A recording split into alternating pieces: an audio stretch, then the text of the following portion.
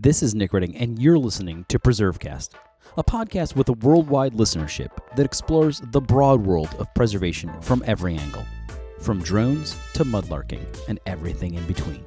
Now, let's get preserving. So, I feel like a lot of Americans get this sense, and I think that this is sort of just a generally American thing. We always think we're the best or we are the first at something. Is preservation an American thing, or does the impulse go back much further? Yes, it goes back much further, and I think it's quite possible that impulse is as old as humanity. I've always been fascinated with the story of preservation, not just what we preserve, but why we preserve. The early origin story of American preservation is one that is often wrapped in myth and legend, and so this week's guest was a great get, someone with the academic credentials to break down this topic and help us understand the rest of the preservation story. This is Nick Redding, and you're listening to PreserveCast. Today, we're thrilled to have Dr. Whitney Martinko with us, who is an associate professor of history at Villanova University. And in addition to all of that, she has also recently published a book called Historic Real Estate: Market Morality and the Politics of Preservation in the Early United States. And we're looking forward to unpacking what all of that means, and really a great topic for PreserveCast, really at the heart of what we talk about. But before we get there, we'd love to learn a little bit more about you. So tell us about your background. Where did you get your start, and when did you develop sort of this passion for history, especially sort of this niche of history, which is the history of preservation itself? Yeah, thank you so much for having me on, Nick. I'm always happy to talk about how I got my start in my interest in history and historic preservation, because it really did start with where I grew up. I grew up in Chillicothe, Ohio, which is on the edge of Appalachian, Ohio. And I grew up in a place that, I guess it's kind of a cliche to say, but it was so rich with history. I grew up visiting national park sites that were built around indigenous earthworks, mounds that they're often called.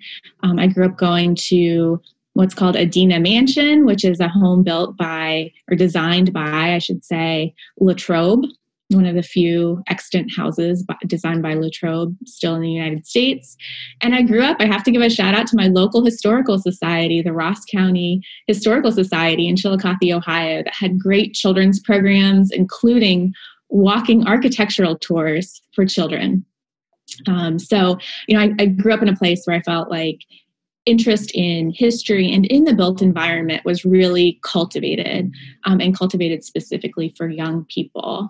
So when I went to college, I was already interested in history. I got a degree, an undergraduate degree in history at Harvard. And there I just, had the world of material culture studies opened to me by historians like Laurel Ulrich and Ivan Gaskell, and anthropologists and art historians there.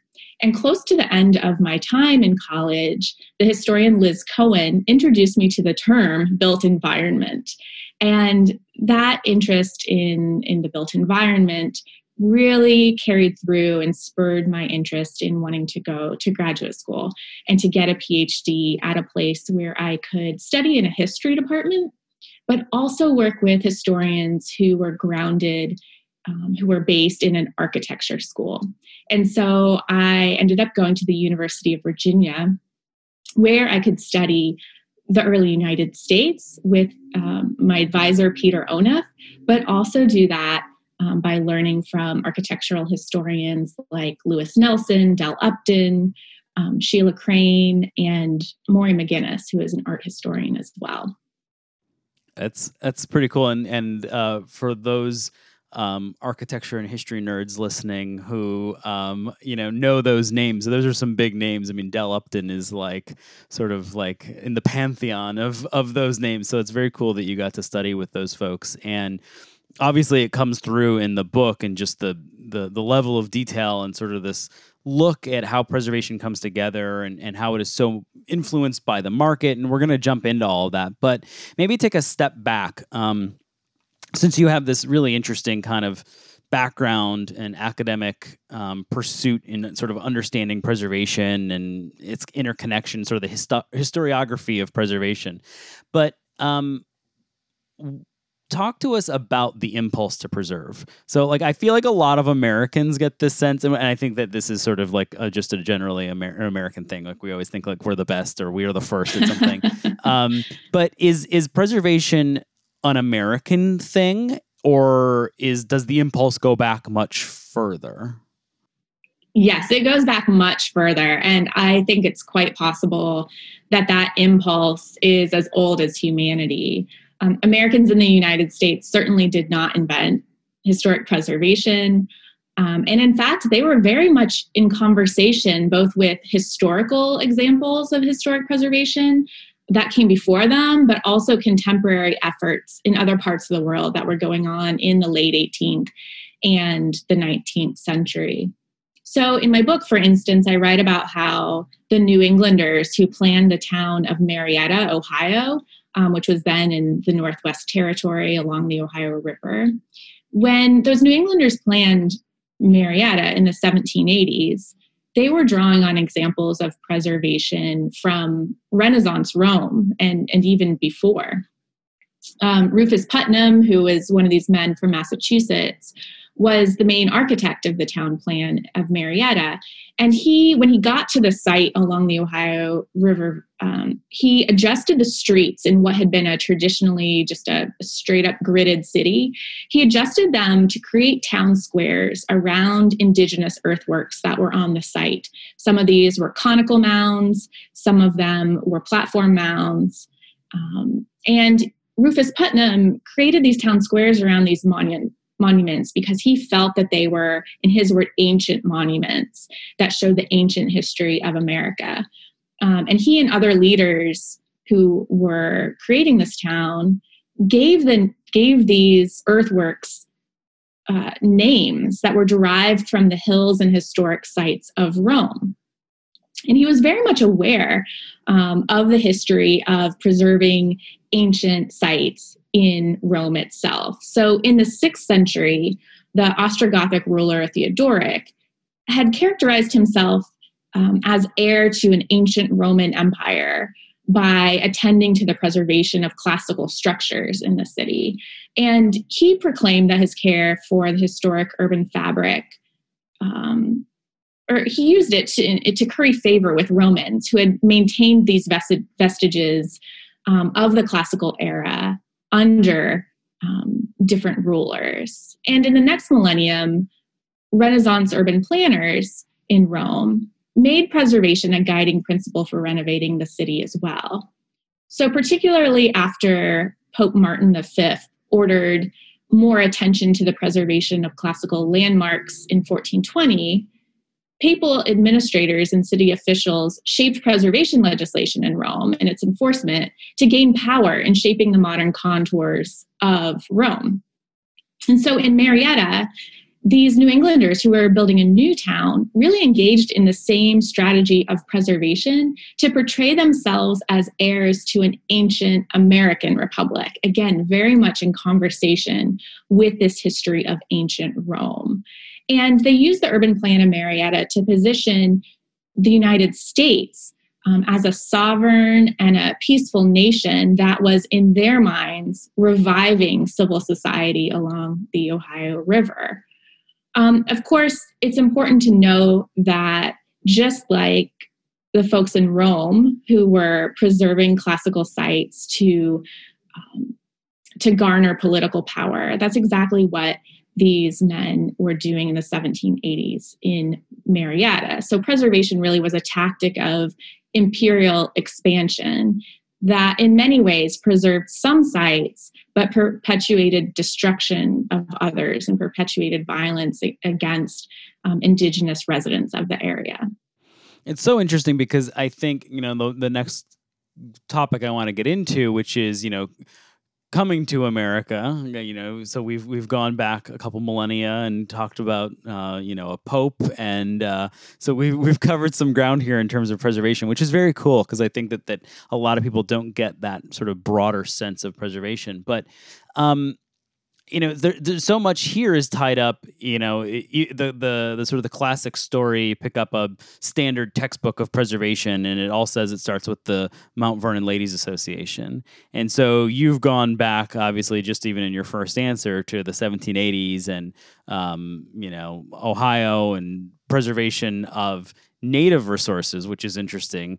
Is there, where does the legend come from? Why do you have any sense for why we are so wedded to this idea of Mount Vernon? Is it because it's the first president? Is it because it tells the right story? Is it why do we go there? And I'm also curious too, why do so many people get it wrong? Like, obviously you're just talking about something that is well documented. It happened. But most of the textbooks and most of the preservation courses across the country are not even talking about that. They're still starting with what I guess is almost kind of like a legend at this point. So what's that all about? What's with the Mount Vernon myth?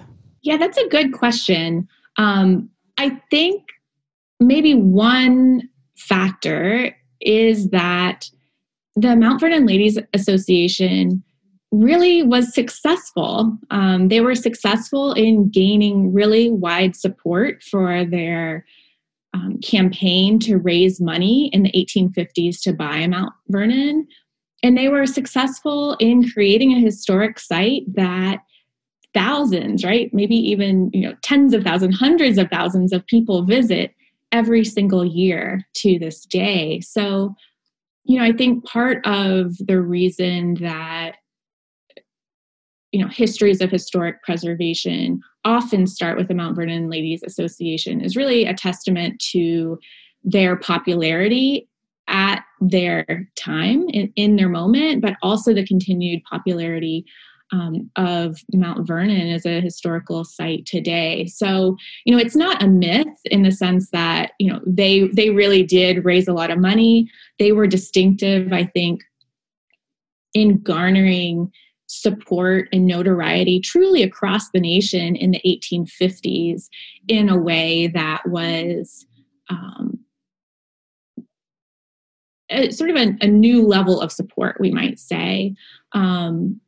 But at the same time, my book really reframes this and says this was really the outgrowth of a lot of ongoing conversations that had happened over the previous 75 years to the moment that they started their campaign to buy Mount Vernon. And we see that both in the corporate form that the Mount Vernon Ladies Association created for themselves. We see that in attention to the historic home of what we might call, the great men of history.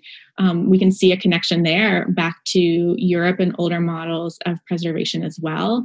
By the 18th century, many towns had created support for house museums of famous men like Petrarch and John Milton and Martin Luther, and maybe even most notably William Shakespeare, right? So by the 18th century, you had the homes of these famous figures becoming tourist sites.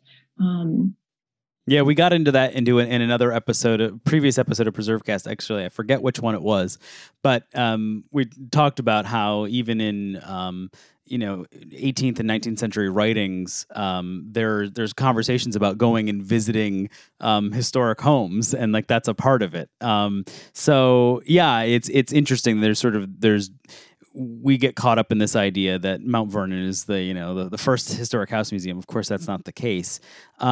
And I think it's interesting, like a central theme to your work, and maybe we can really kind of dive into this, is sort of this interconnectedness between preservation and sort of the capitalist system. And I mean, you even kind of touched on it with, you're laying out a town, right? Well, laying out a town is obviously creating a market and is kind of like a speculative real estate operation, and you're building in some historic amenities into the middle of that. So it obviously, in a very literal sense, kind of ties real estate and the market system and preservation all together. But I'm curious, do we really only preserve what's marketable? And maybe we'll follow up on that about places that aren't so marketable. But this central theme between the real estate preservation and capitalism, what's all there? What should people know about? And I guess maybe by extension, were you surprised by anything that you found? Yeah. So the central argument of my book, as you mentioned, is that many residents of the early United States, really starting with that moment right after the American Revolution, engaged in preservation to work out the practical applications of a central concern of the new nation and really the early modern world. And that was the relationship between the so-called public good and private profit. So historic sites in this era, I argue, made really compelling places to test this correlation between the public and the private, because they were places where the materiality of the past and the materiality of the market economy met. So old churches and houses and indigenous earthworks and town squares, all of these places weren't just symbols of the past or vessels for memory, but they were in fact real estate in a fully commoditized environment. And in the early US, advocates of preservation made their plans a principal strategy for really creating a new order of property and power promised by revolutionary principles. So this is where, again, we can make these comparisons with Europe. And we can say, unlike leaders of post-revolutionary regimes in France, US citizens did not make historic sites the property of the national government. And instead, they determined to let properties of public interest really emerge from private holdings. So they defined architectural permanence achieved through preservation really as a statement of civic virtue, a willingness to balance communal and personal interests. And in this way, they embraced the strictures of private property and a capitalist economy by promising to make it moral. Yeah, but what do you mean by that? I want to jump in there because that might. I'm thinking of listeners kind of poking at that. What does that mean by making it moral? Yeah, so I think that what I show in the book is that people in the early U.S. really dialed in on certain types of sites and certain types of property because they felt that they embodied some really crucial questions about what was this new nation going to be and how was the changing economy affecting society. So for instance, right after the revolution, a lot of people dialed in on corporate properties because they were unsure, are corporations going to serve the public good?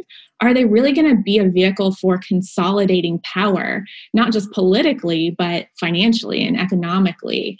So advocates of preservation said, look, we can use corporations to really serve the common good, right? We can use corporations to buy and manage historic properties, not for selling to real estate developers to make the most money they can, right? But we can use corporations to hold property in perpetuity for the common good apart from development. So they weren't trying to say that the economic development should stop, right? But they said preservation can be a way of limiting what's for sale, right? Of creating limits on speculative markets, to set sites apart and say, okay, some places are special and should be treated in a different way. And by doing so, we can create a better society in this new nation. Which is funny because today the modern outgrowth of that is the historic district, right? It holds back the forces of the market from acting in ways in which would be counter to, I guess, what you might consider moral.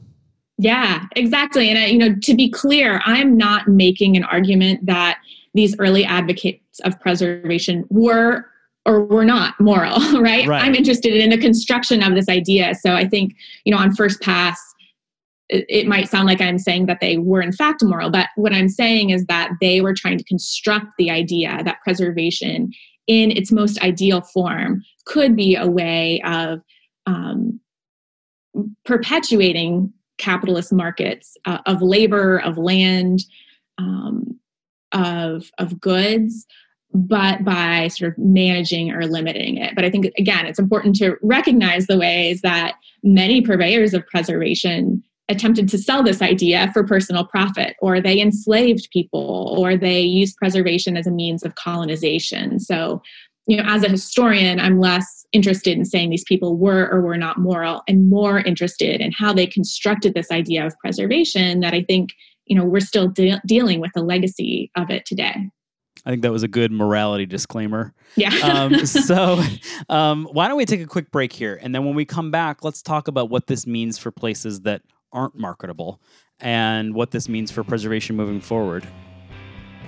Hey, it's Nick here, and I want to remind you briefly that your support is what makes this podcast possible.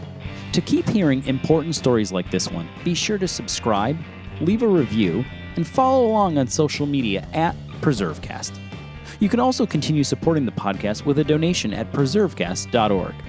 PreserveCast is sponsored by the 1772 Foundation and powered by Preservation Maryland, a nonprofit organization that believes we all succeed when we all know more about our past. This is Nick Redding. You're listening to PreserveCast. Today we are joined by Dr. Whitney Martinko, who is a associate professor of history at Villanova, and we've been talking all about her book, which goes under the title Historic Real Estate, Market Morality, and the Politics of Preservation in the Early United States, which you can pick up at your local independent bookseller. Perfect book to sit in and dig into as we all make our way through the never-ending quarantine. And, before we took our break, we were talking about sort of this interconnectedness, really the central theme of your research in your book, between real estate, preservation, and capitalism, and sort of this idea of morality and how all of these things play together. And that we, in some cases, or in many cases, we preserve what is marketable or what has sort of a market value to it. So, but where does that leave slave cabins and tenements and, the everyday vernacular, and is our inability or our difficulty in preserving those places just a profound, lasting legacy of where we came from? Has history doomed us? You're right to draw attention to these kinds of buildings because it helps us to see, even when we are paying attention to these early advocates of preservation who, really were responsible for keeping a lot of buildings that we still value standing, that many buildings, many sites were not valued by these same people, right? Many sites were destroyed by these same people.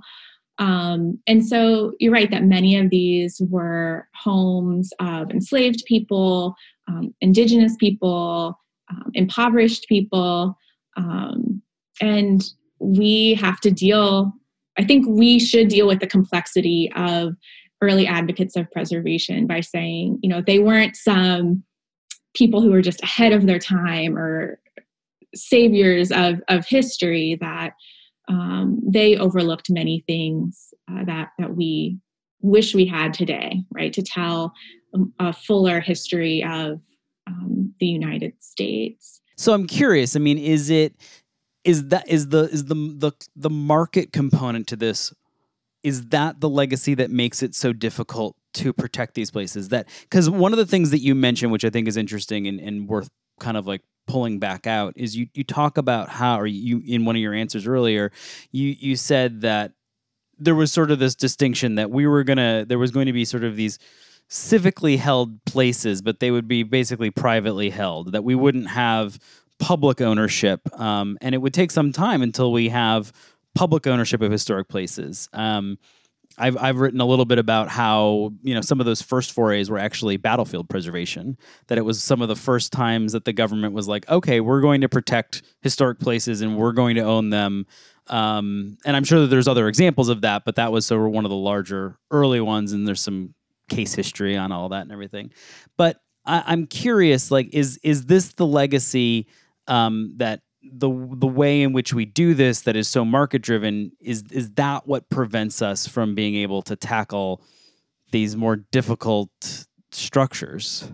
I think so. I think that was certainly the case in the past. And, one thing I talk about in the book was that, people who profited from this performance of the public good, right? Sometimes that was financial profit, but sometimes that was social profit, right? They wanted to make the right connections, right? Sometimes it was political profit that they wanted to, pitch themselves as caring about a place or a structure that perhaps would have been removed by the market.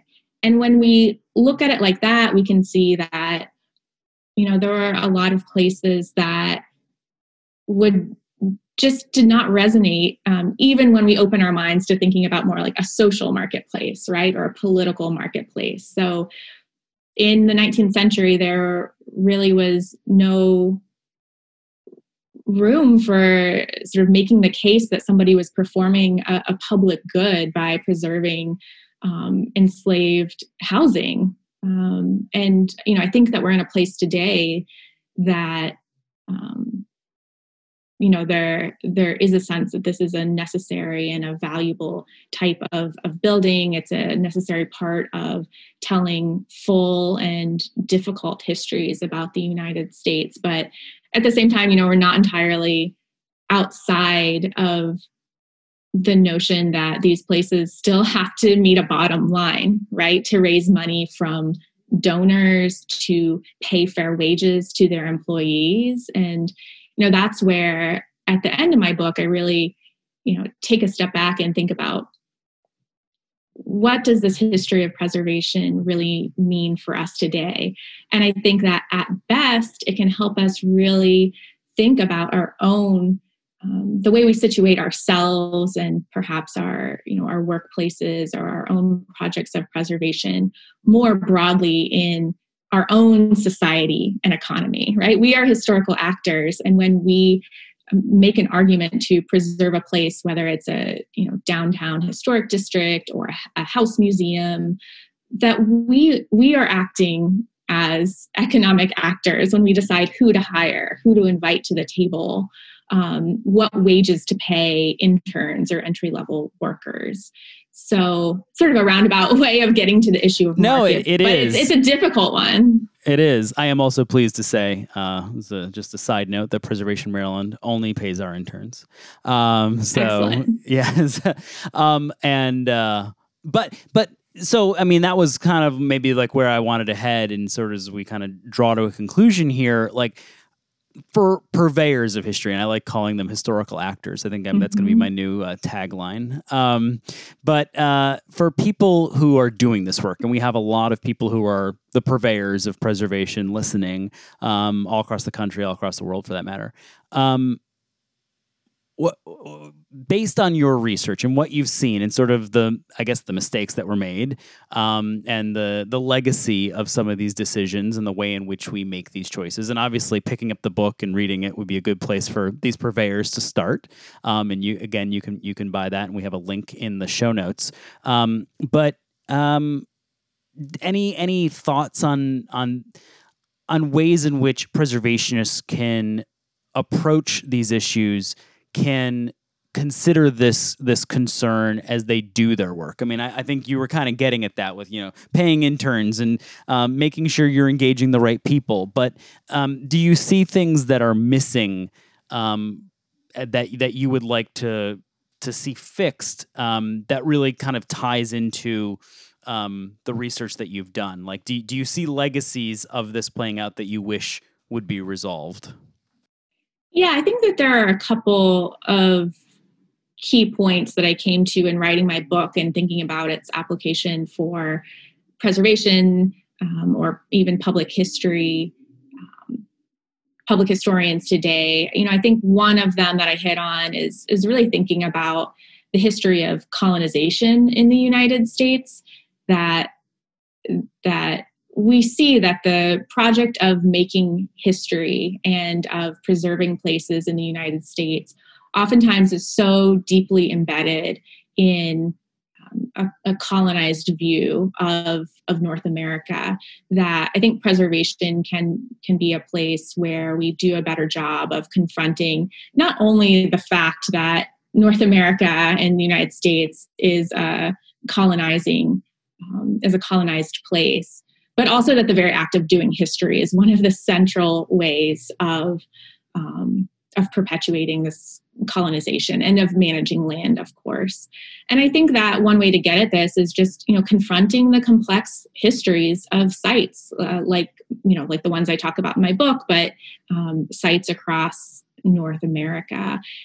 One way to do this, I think, is considering histories of both material change and of the language that has been used to describe historic sites or preservation over the years. And I think that, confronting these complex histories can be a way of telling a layered history. This is a term I think that a lot of preservationists and historians used, but can also bring to light exclusions and transformations and demolitions that were enacted in order to secure particular historic sites today. I think that approach could potentially help make visible the ways that people in different times and in different places have shaped projects of preservation to exert power and sometimes to resist power, and to call attention to the power of architectural preservation, really to do the same today. And I guess I also believe that that's one way of helping a wider variety of people to see how historic places can matter to them and can sort of help us to make arguments about, what variations of a place constitute historical integrity of a building, right? Because sort of this argument about integrity of a building or a place is often something that is a hard bar for some sites to clear if sites have been associated with histories of underrepresented people, whether that be LGBTQ sites or women's history or Black Americans or Indigenous Americans. And I guess finally, I will say that, I said this earlier, but I think that, preservationists and public historians really need to see themselves as economic and social actors in the decisions that we make about our professions or our pastimes. I think that when we think about the public good of preservation, we should be thinking about who we hire and how much we pay them and, why exactly we think that a certain building should stand the test of time, and how. So I think, in a lot of places, I live in Philadelphia, we're facing a crisis of demolition in the built environment. But I think also a bit more broadly, we're facing a crisis of inequality in historic preservation, in its whiteness, in its wealth, and in its labor practices. So, ultimately, I hope that thinking about history and history of sites can really help us confront these issues,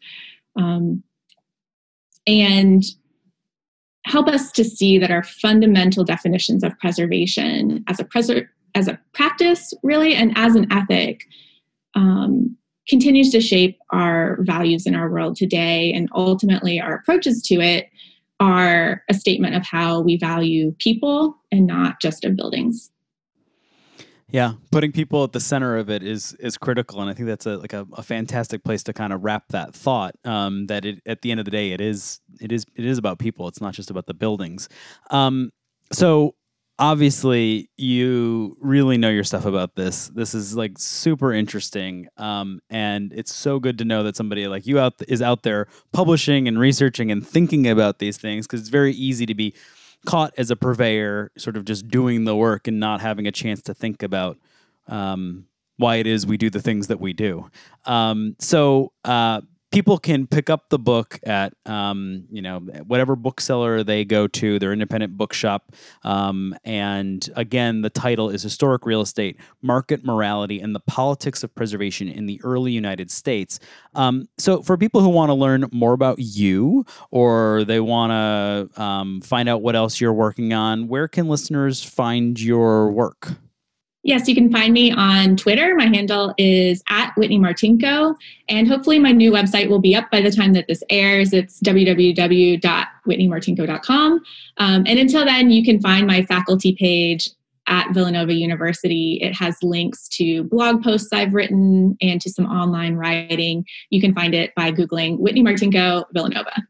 Perfect. And the most difficult question we ask anyone who comes on the show, what is your favorite historic site or place? That is a really difficult question.